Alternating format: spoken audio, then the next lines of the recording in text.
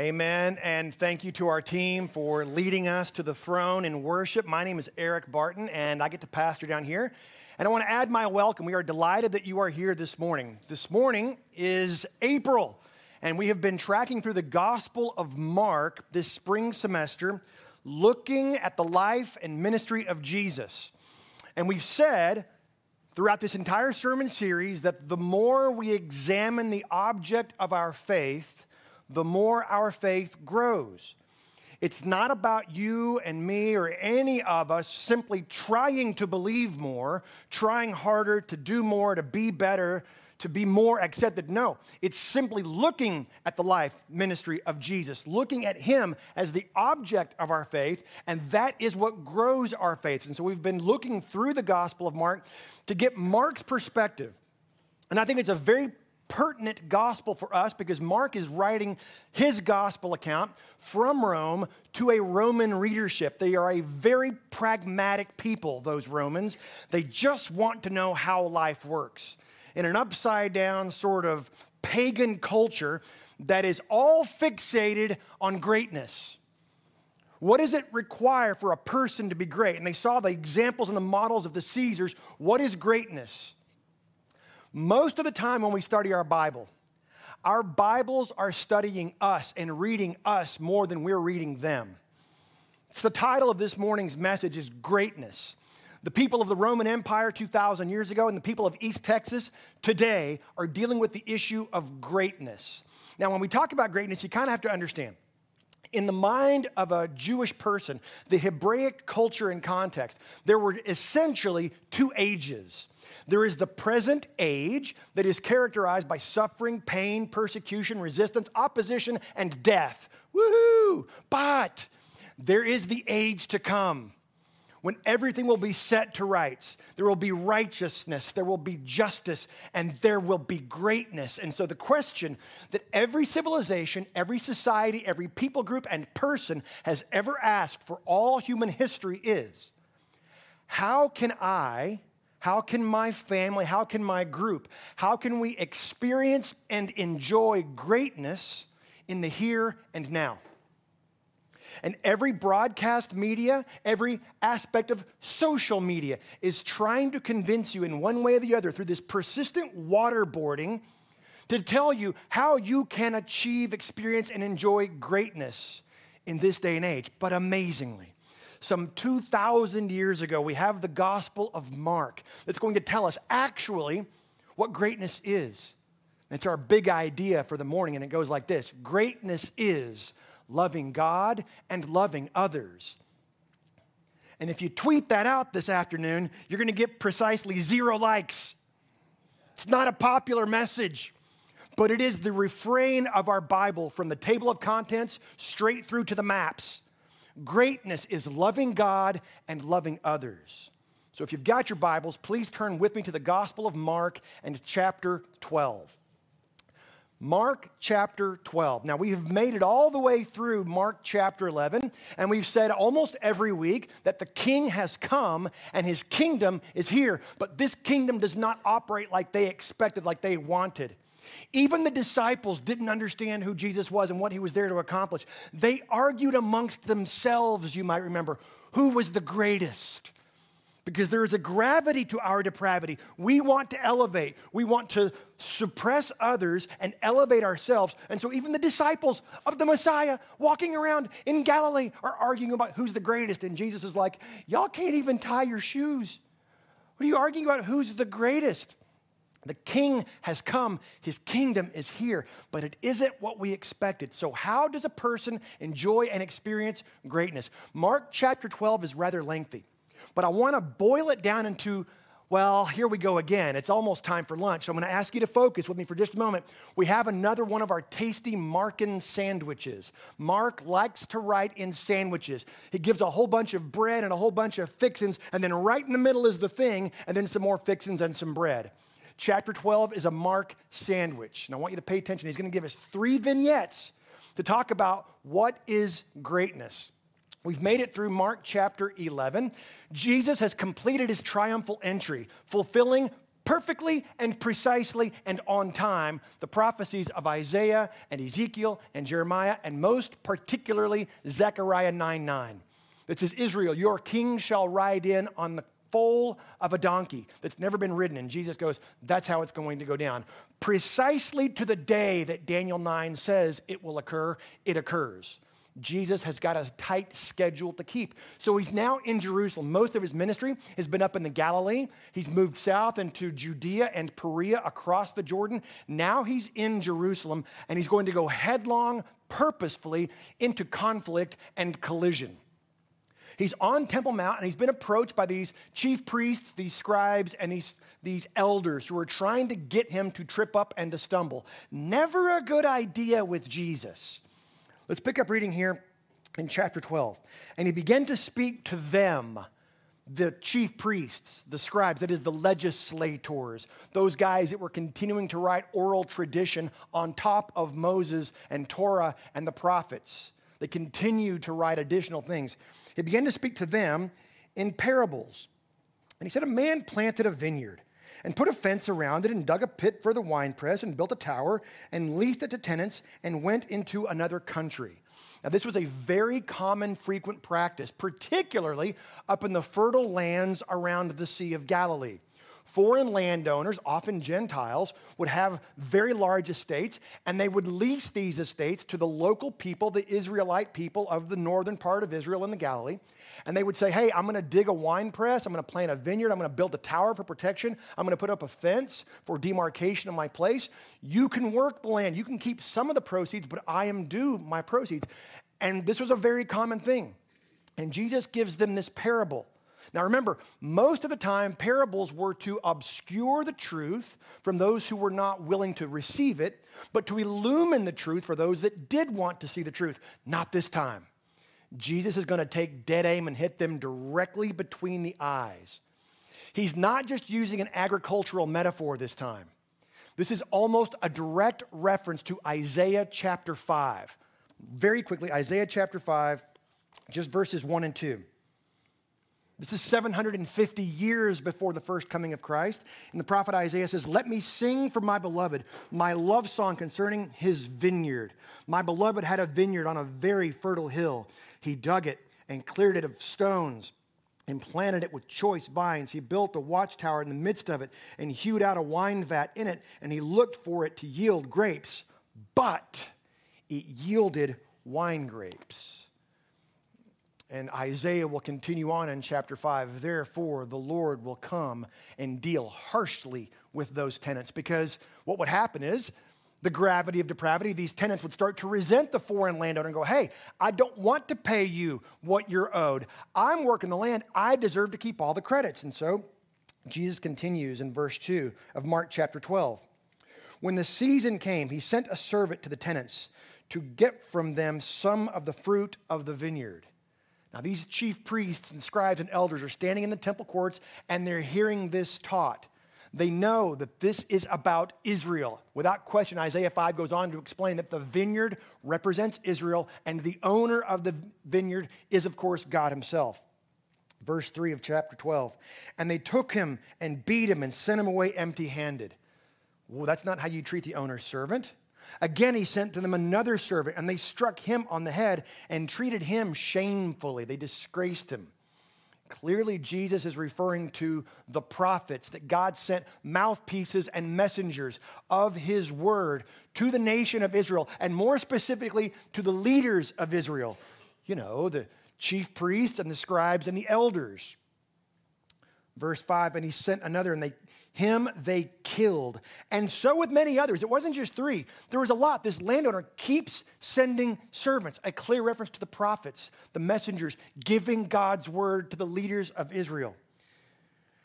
Verse 6, he had still one other, a beloved son. Finally, he sent him, the son, to them, saying, they will respect my son. The heart of compassion and concern, this slow to anger landowner, this benevolent one who says, I know they keep doing this, but I want what's best for them. I want their good. I will send my very son. Surely they will respect him. But in those days, there was a custom. If the landowner has died and there is no heir, then the tenants get to take the land. And so the point of Jesus' parable is they assume in the parable that the landowner has died. And so the tenants think if we just kill the son, then by law, we will have this to ourselves and we can be great. Well, but those tenants said to one another, "This is the heir. Come, let us kill him, and the inheritance will be ours." And they took him and killed him and threw him out of the vineyard. This is disgraceful. They just throw his body outside the camp. This is a reference to how Jesus is ultimately crucified outside the camp of Jerusalem. They threw him out of the vineyard. Jesus then pauses the story and he looks at them. And he says, "What will the owner of the vineyard do?" He doesn't give them a chance to answer. "He will come and destroy the tenants and give the vineyard to others." That's right. He'll take Israel from the leaders of Israel and he will give it to Gentiles. Ooh, they did not want to hear this. What is Jesus' point? Oh, the Father, the owner, is not dead, nor is he disinterested. He is very much aware, and he knows how the leaders are trying to pursue greatness in their own way and how they will destroy the son of the landowner. And then Jesus says this, "Have you not read this scripture? The stone that the builders rejected has become the cornerstone. This was the Lord's doing, and it is marvelous in our eyes." Jesus is not going to take the bait. They keep trying to trap him. Instead, there on Temple Mount, Jesus is going to continuously do Bible exposition. He's simply going to refer to Scripture. At the end of chapter 11, they try to say, "Hey, by whose authority are you doing this?" They're trying to find out, is he just some insurrectionist? Is he some fringe, zealous rabbi? Whose authority is he doing this by? Jesus won't take the bait. Now he's going to do Bible exposition and say, "Hey, this is the same psalm that the people were quoting as I was coming in on my triumphal entry, Psalm 118, that everybody knew was a messianic psalm." And these leaders had heard the people who had all gathered together for Passover.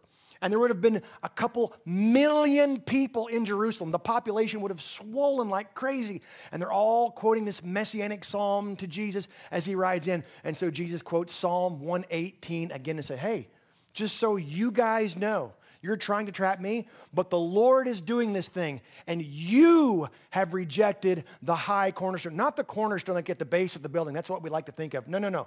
The final capstone that brings the whole thing together. You have tried to discard it, but God's estimation of what is great is greater still. And he has said, "It is marvelous. It is marvelous in our eyes. It is greatness. This is the Lord's doing, and it is marvelous in our eyes." Verse 12.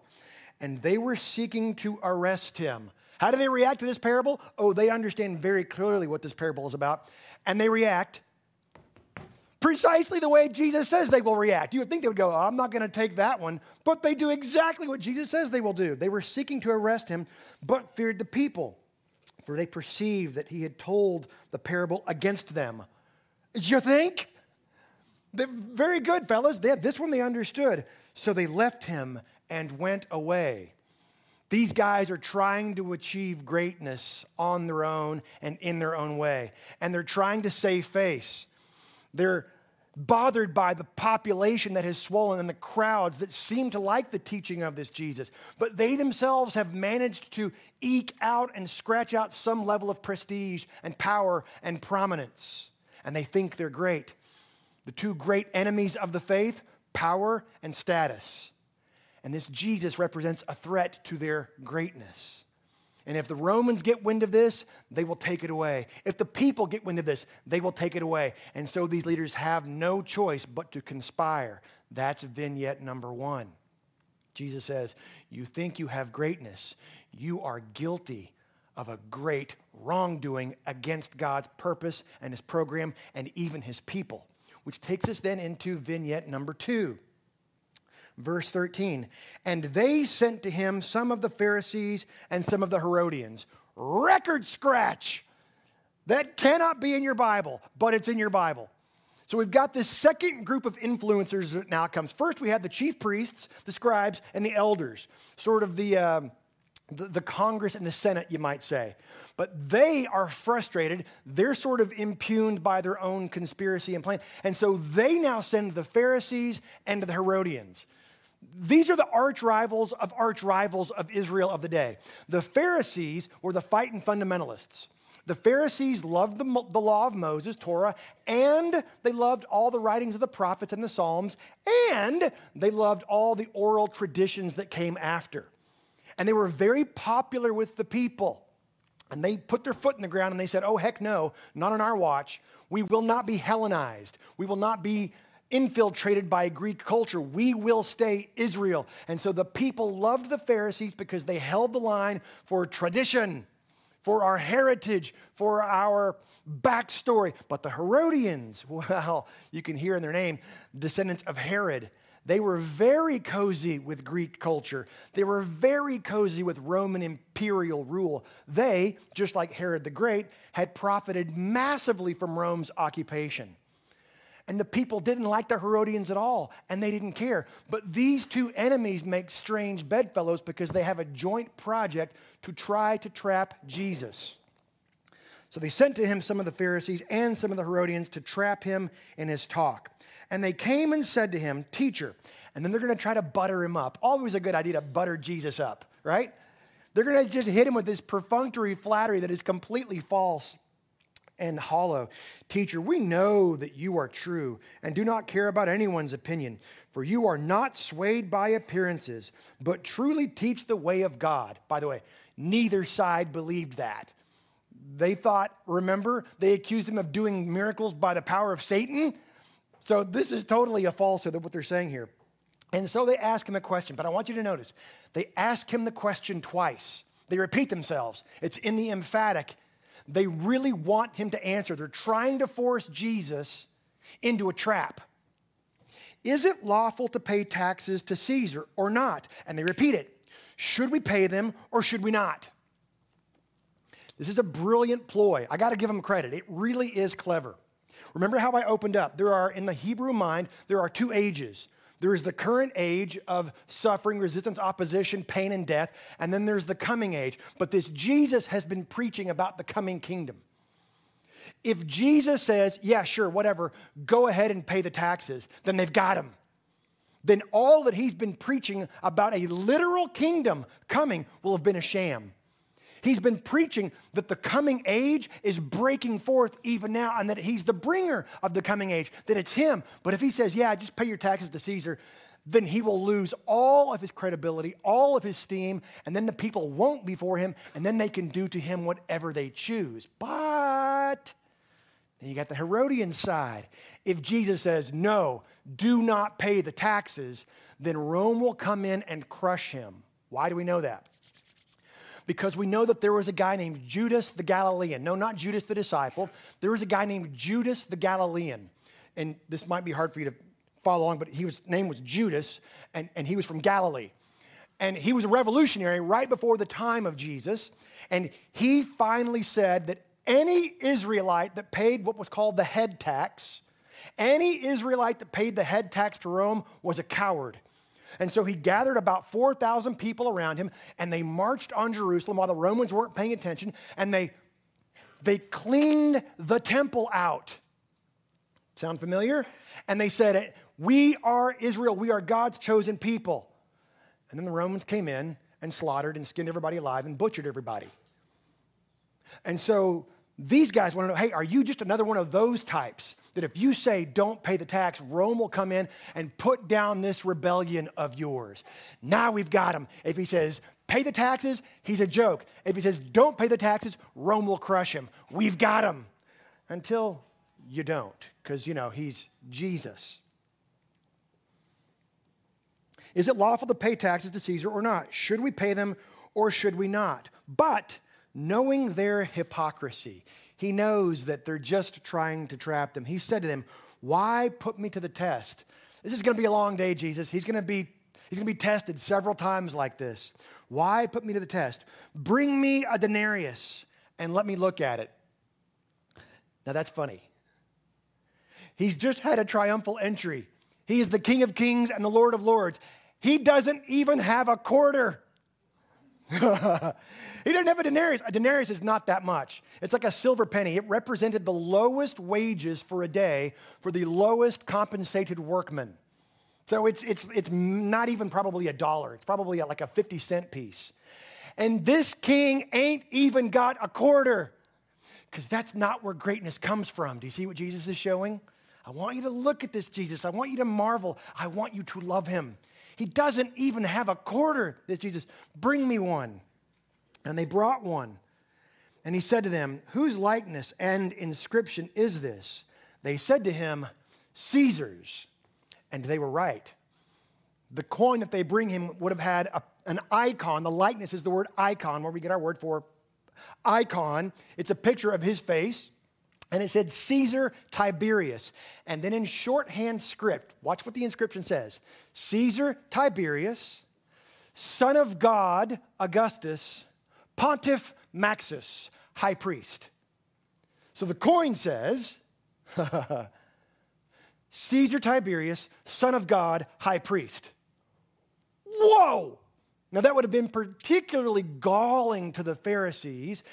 Jesus could have taken great offense at it, but it's astonishing how Jesus answers. Jesus said to them, render. Now, some of your translations might say give. No, render. Not give as though it's a grace or a gift. No, render. Pay back. This coin belongs to him, because it literally did. All these denarii were literally minted out of Caesar's personal trove of silver. It was his money. And Jesus says, that's not where greatness is found anyway. It's his. Pay it back to him. Render to Caesar things that are Caesar's, and to God the things that are God's. And they marveled at him. They just go, and I quote, because we thought we had him. We thought we trapped him. Jesus goes, no, that's not where greatness comes from. Render, pay back to Caesar that which is Caesar's. Pay back to God that which is God's. And they should have said, well then, where do we find the likeness and the inscription of God? If we have the likeness and the inscription of Caesar here, then what is God's? And Jesus would have said, you. Give God you.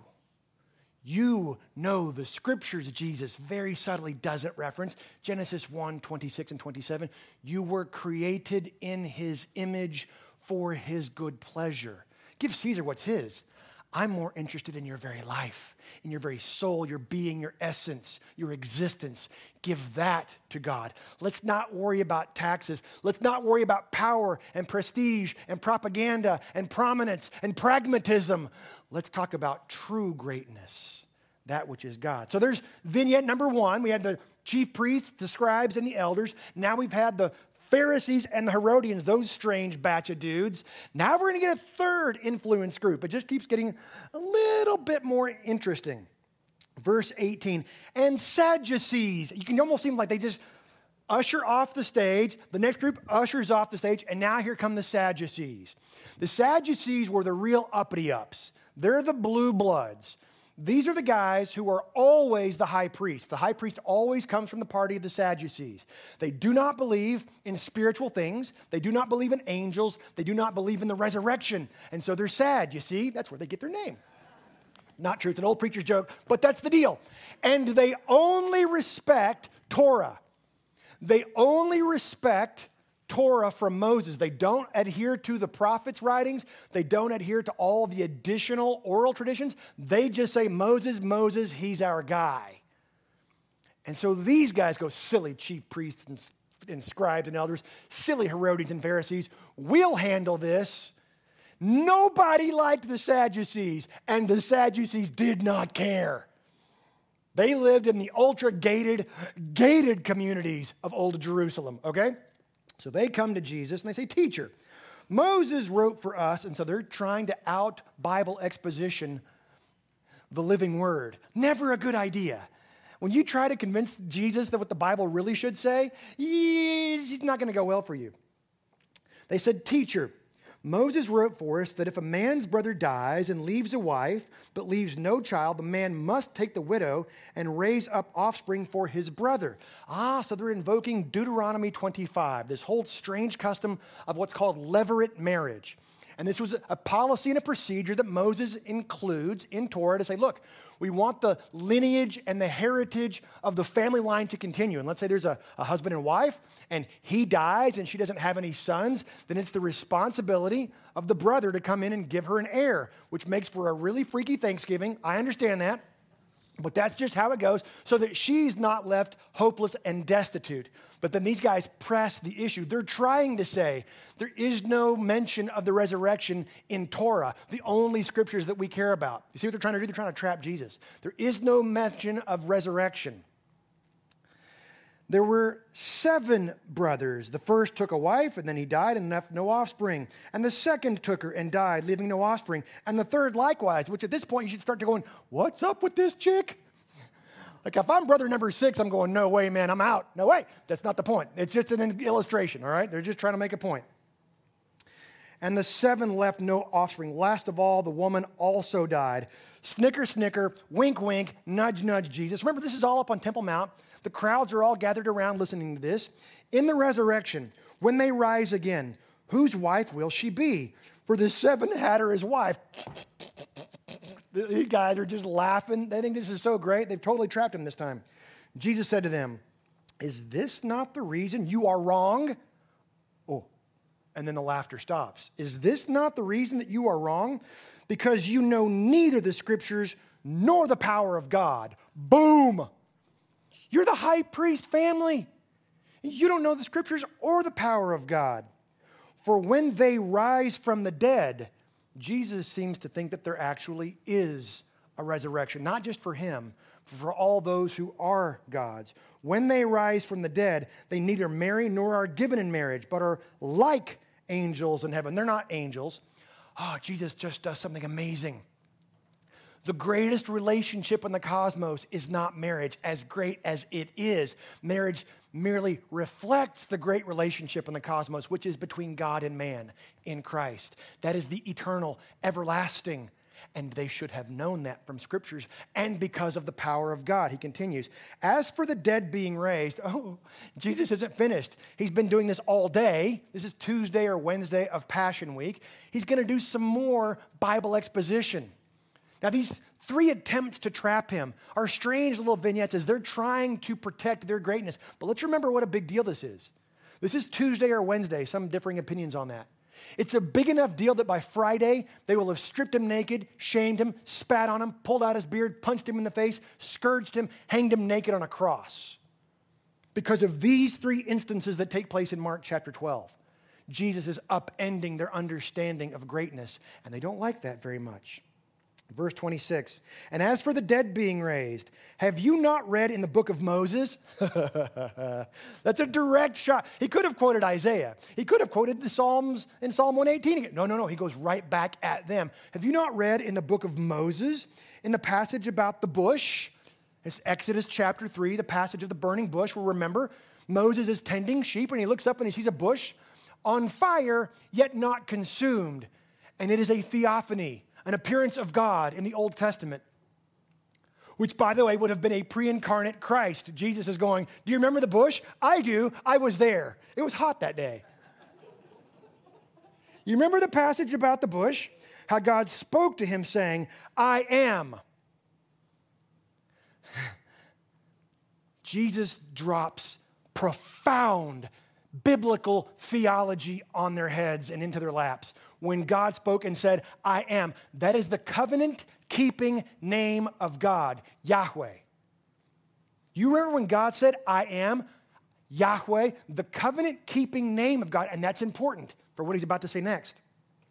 He is the covenant-keeping name of God. God spoke to him saying, I am the God of Abraham and the God of Isaac and the God of Jacob. Do y'all remember that? And they're like, well, yeah, but we don't understand it. And then Jesus drops the punchline here in verse 27. He is not the God of the dead, because that would be a contradiction in terms. Yahweh is the covenant-keeping name of God. And God said, I promise, I swear, I build an oath by myself to bless you for all everlastingnesses. And if they were dead, then God would have failed and God would have been ungodded. And that is the one thing God cannot do, is ungod God. He is not the God of the dead, but of the living. And then he reminds them, you are quite wrong. Jesus had no time for the postmodern notion of what's true for you is true for you and what's true for me is true for me. No, there is truth, objectively, and it's true whether you believe it or not. Jesus tells them, oh, listen, Abraham, Isaac, and Jacob died, but they ain't dead. Because if they were still dead, God would have failed in his promise to be their God. But he is Yahweh, the covenant-keeping name of God. They may have died, but they're not dead. This is the secret to greatness. A population who understands that one day they will die, but will never be dead, is capable of all kinds of greatness in everyday relationships, interactions, encounters. I may die one day. I will never be dead. You don't understand the scriptures that you claim to understand or the power of God. This is who he is. This is what he does. And so they fail. Third vignette. Now we're going to get more precise. Here at long last, in verse 28, we begin to get the meat of the Mark sandwich in verse 28. And one of the scribes who had been apparently watching all this, who had been dismissed in the first group, one of the scribes came up and heard them disputing, Jesus and the Sadducees, with one another. And seeing that he answered them well, because he didn't like the Sadducees either, asked him, which commandment is the most important of all? Now, this is what scribes would do. They would sit around all day, and there were 613 commandments in the law of Moses. And they would sit around and they would debate, which commandment is the first? Which commandment is the most highest priority? Because how you answered determined your rabbinic school, your degree plan. Was it Ivy League? Was it SEC? How you answered the question told everybody your level of greatness. And did you go with the 10 commandments? Did you go with one of the 613 commandments? Did you go to the oral tradition that was written after? And so he just wants Jesus. Whose side are you going to be on, Jesus? What's the greatest commandment? Jesus does a thing because that's what Jesus does. He totally jukes him. Jesus answered, the most important is, hear, O Israel, the Lord our God, the Lord is one. And he quotes Deuteronomy 6, verses 4 and 5, the Shema. That's the greatest command. Hear, O Israel, pay attention, understand, recognize, realize. The Lord our God, the Lord is one. And you shall love the Lord your God with all your heart, and with all your soul, and with all your mind, and with all your strength. The second, he adds one. This is not in the Shema of Deuteronomy 6. Jesus adds this. The second is this, you shall love your neighbor as yourself. There is no other commandment greater than these. He didn't get the answer that he wanted. Jesus says, oh, the greatest is love the Lord your God and love your neighbor as yourself. In other words, greatness is loving God and loving others. That's greatness. It's not all the stuff that you're trying to do and say. And the scribe said to him, you are right. Oh, and I'm sure Jesus appreciated that. Oh, really? Do I get a sticker? Oh, thanks you. Thanks very much. You are right, teacher. You have truly said that he, and he uses he because he wouldn't allow himself to use the covenant-keeping name of God. No Jew would do that. He is one.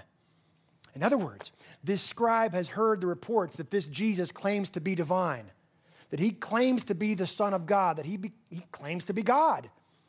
And the scribe says, oh, you are correct. By your own mouth, the Lord our God is one. And there is no other besides him, including you, false Messiah. And to love him with all the heart and with all the understanding, with all the strength, and to love one's neighbor as oneself is much more than all the whole burnt offerings and sacrifices. And so he's pumping himself up, trying to get his own stroke, his own kudo, his own gold star. And when Jesus saw that he answered wisely, he said to him, you're not far off from the kingdom of God. And after that, no one dared to ask him any more questions. Now, it's been thought that, hey, this guy's actually pretty close. Maybe he became a believer right there and then. Oh, no. This guy's just said, hey, Jesus, by your own admission from Deuteronomy 6:4, you can't be divine. And so what does Jesus do? This is so great. You can't make this up. He does Bible exposition. He goes back to the Old Testament and he quotes scripture. Verse 35, and as Jesus taught in the temple, he said, how can the scribes say that the Christ is the son of David? And he quotes Psalm 110 now. The scribes love the Psalms. Psalm 110 is the most quoted psalm in the New Testament. It is the high watermark of the messianic psalms of the Old Testament. How can David say that the Christ, or how can the scribe say that Christ is the son of David? David himself, in the Holy Spirit, so Jesus seems to think that Scripture is God-breathed.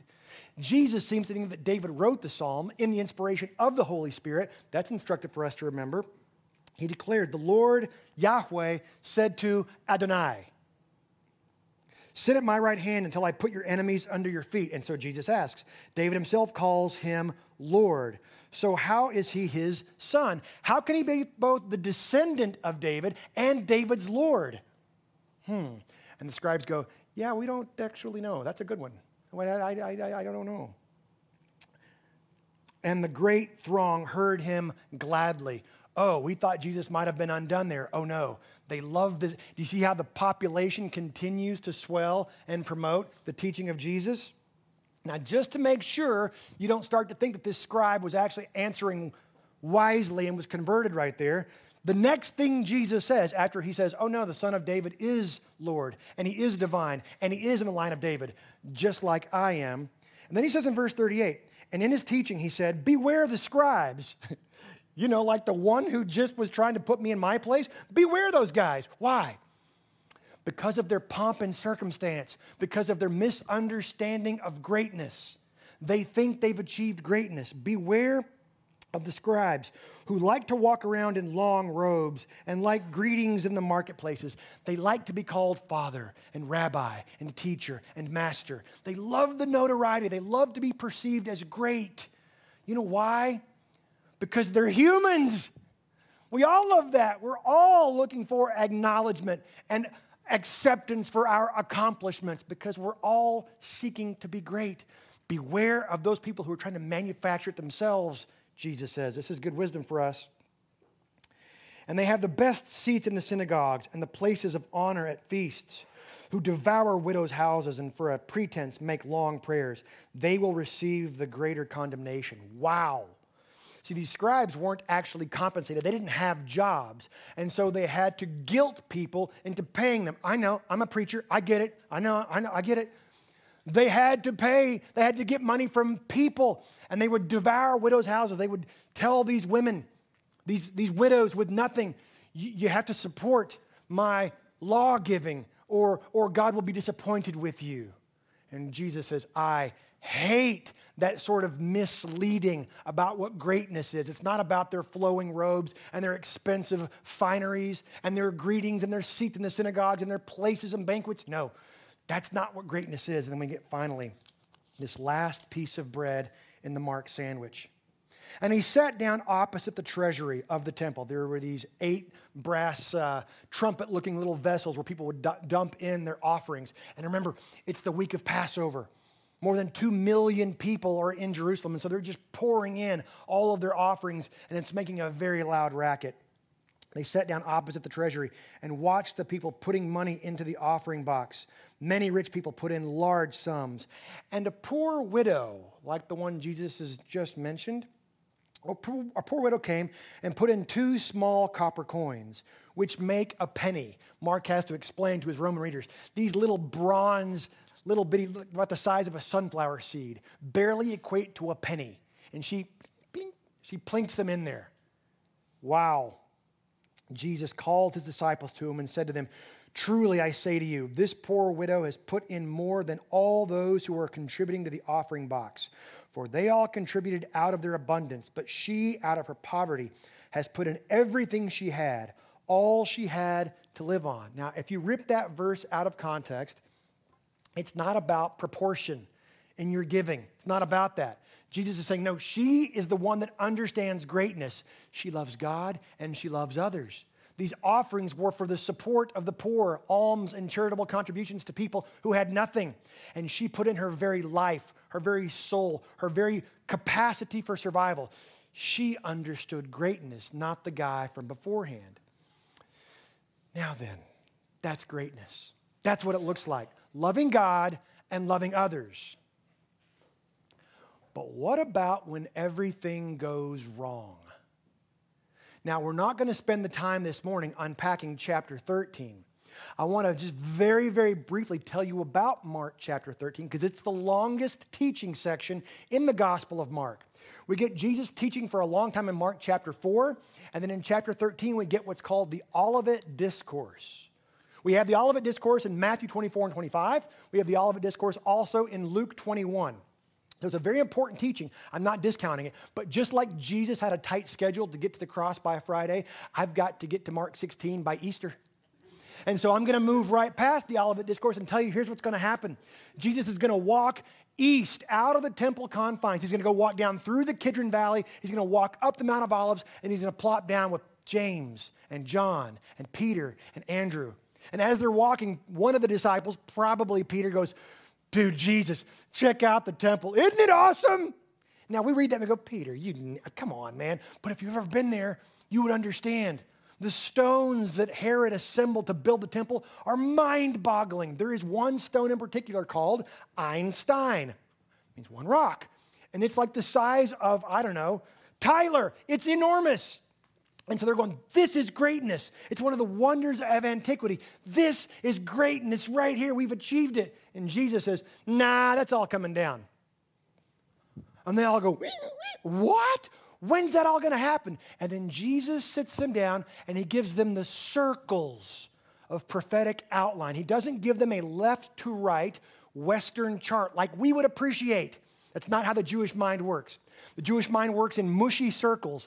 It's going to happen in the near term. The temple was destroyed in AD 70. It's going to happen over time, repeatedly in a cycle. And then it's going to happen at the very end. It's going to happen in the near term when the Romans destroy the temple. It's going to prepare you for the book of Acts when you're standing in front of councils and Sanhedrins. You're going to be flogged for my sake. And then it's going to happen cyclically for the next whoever knows.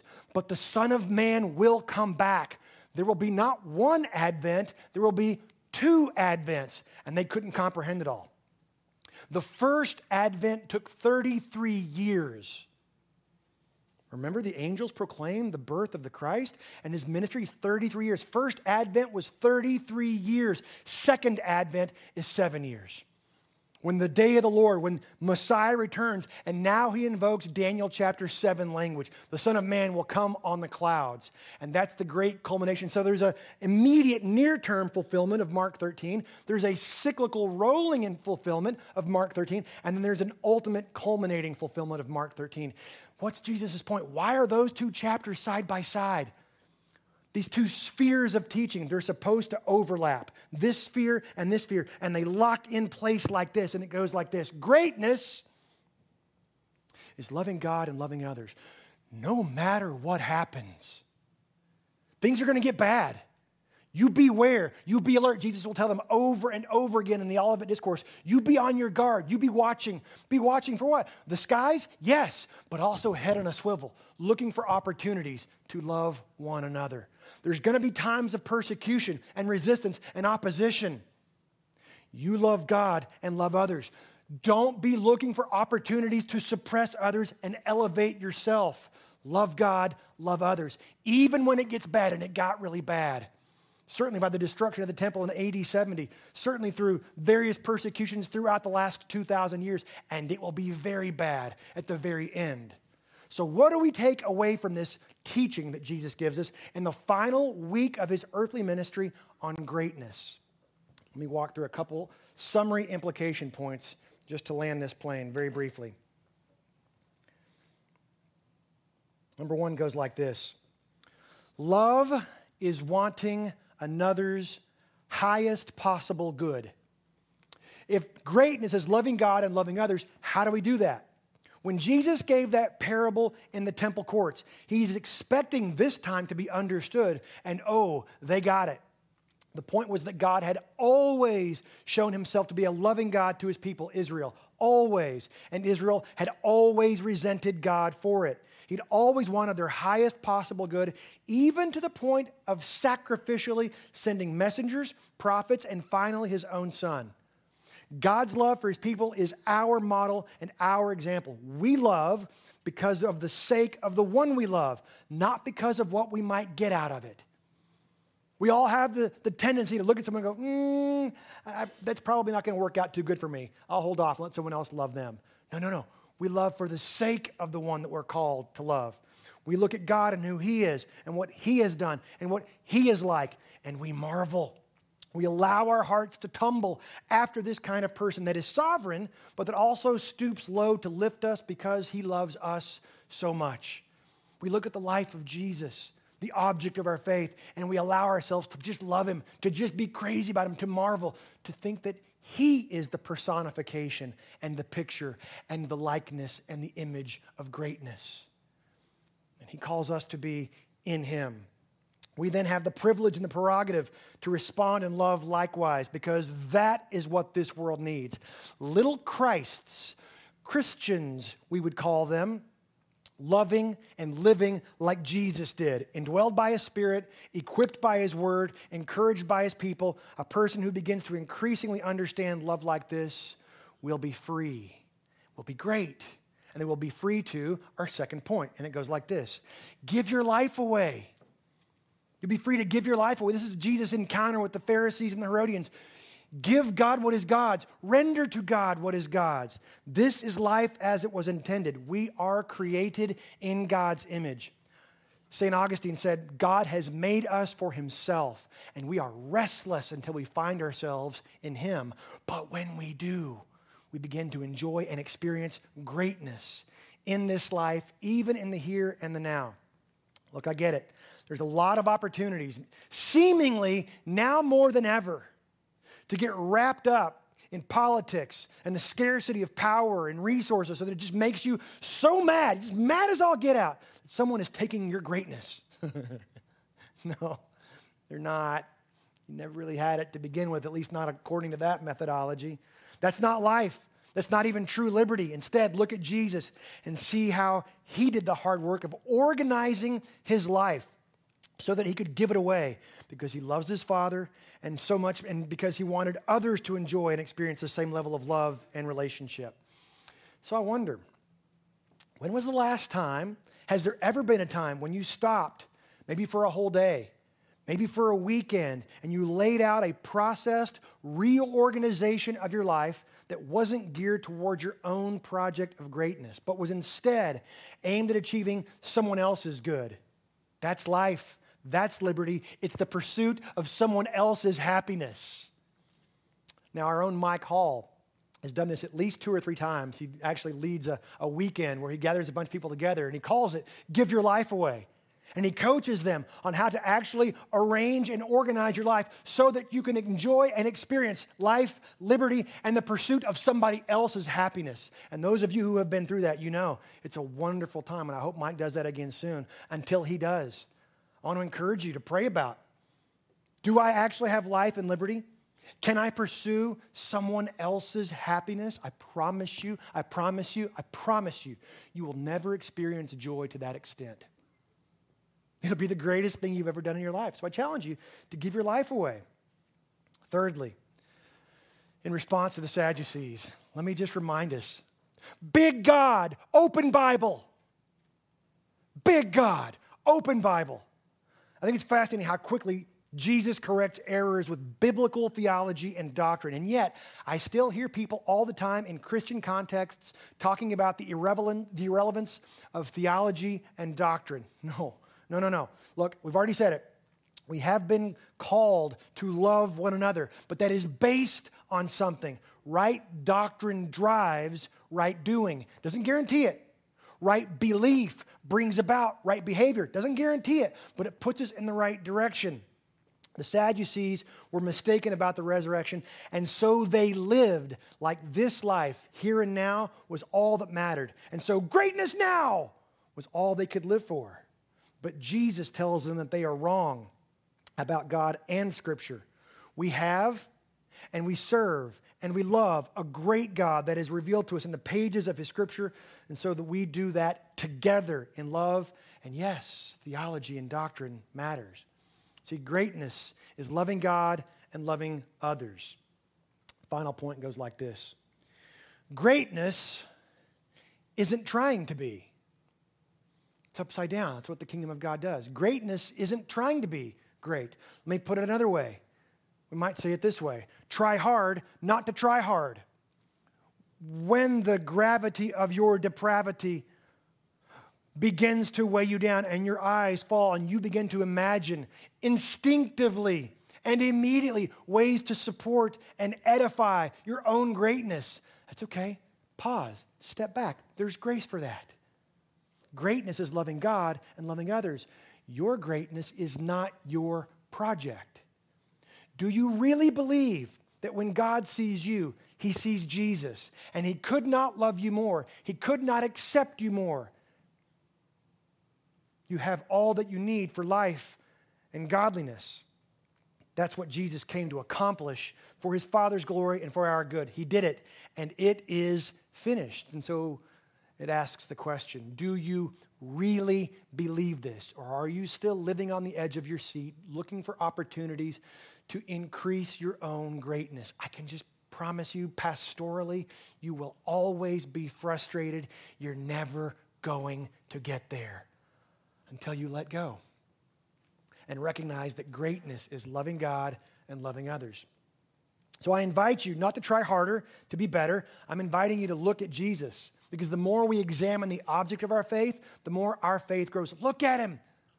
Look at the dedication and the focus that he goes to temple courts, bringing on the collision and the confrontation and the conflict so that he would go to the cross, so that millions and millions of people could be invited into his greatness. I invite you to believe. If you're here this morning, you're not a believer, I invite you to shift, to repent, to rethink your thinking. Whatever you used to think about Jesus, that you would believe that he is the Son of God who comes to take away the sin of the world. And if you are a believer, I want to remind you of what this place could be, what this campus, what this church, what this community could be if a whole lot of people were pursuing life, liberty, and the happiness of somebody else. That's greatness. May it be. Let's pray together. Father, thank you for this morning. Thank you for the opportunity to be gathered together, to look together at Jesus, his life, his wisdom, his love, your sovereignty and love aimed at us. Thank you for loving us. Thank you that despite our same heart condition as the leaders of Israel that mistreated and killed and shamed your messengers, we would have done the same thing. So thank you for grace. We thank you for the gospel. We pray, God, that you would be pleased to do for anyone in this place or listening remotely who does not know you, that you would do for them what you have done for us. For the rest of us, Father, who do know you, would you remind us all over again, this life is not about achieving our own greatness. It is about living in Christ's. And so we pray these things, Father, the only way we can, in the power of your Spirit and in the name of Jesus. Amen.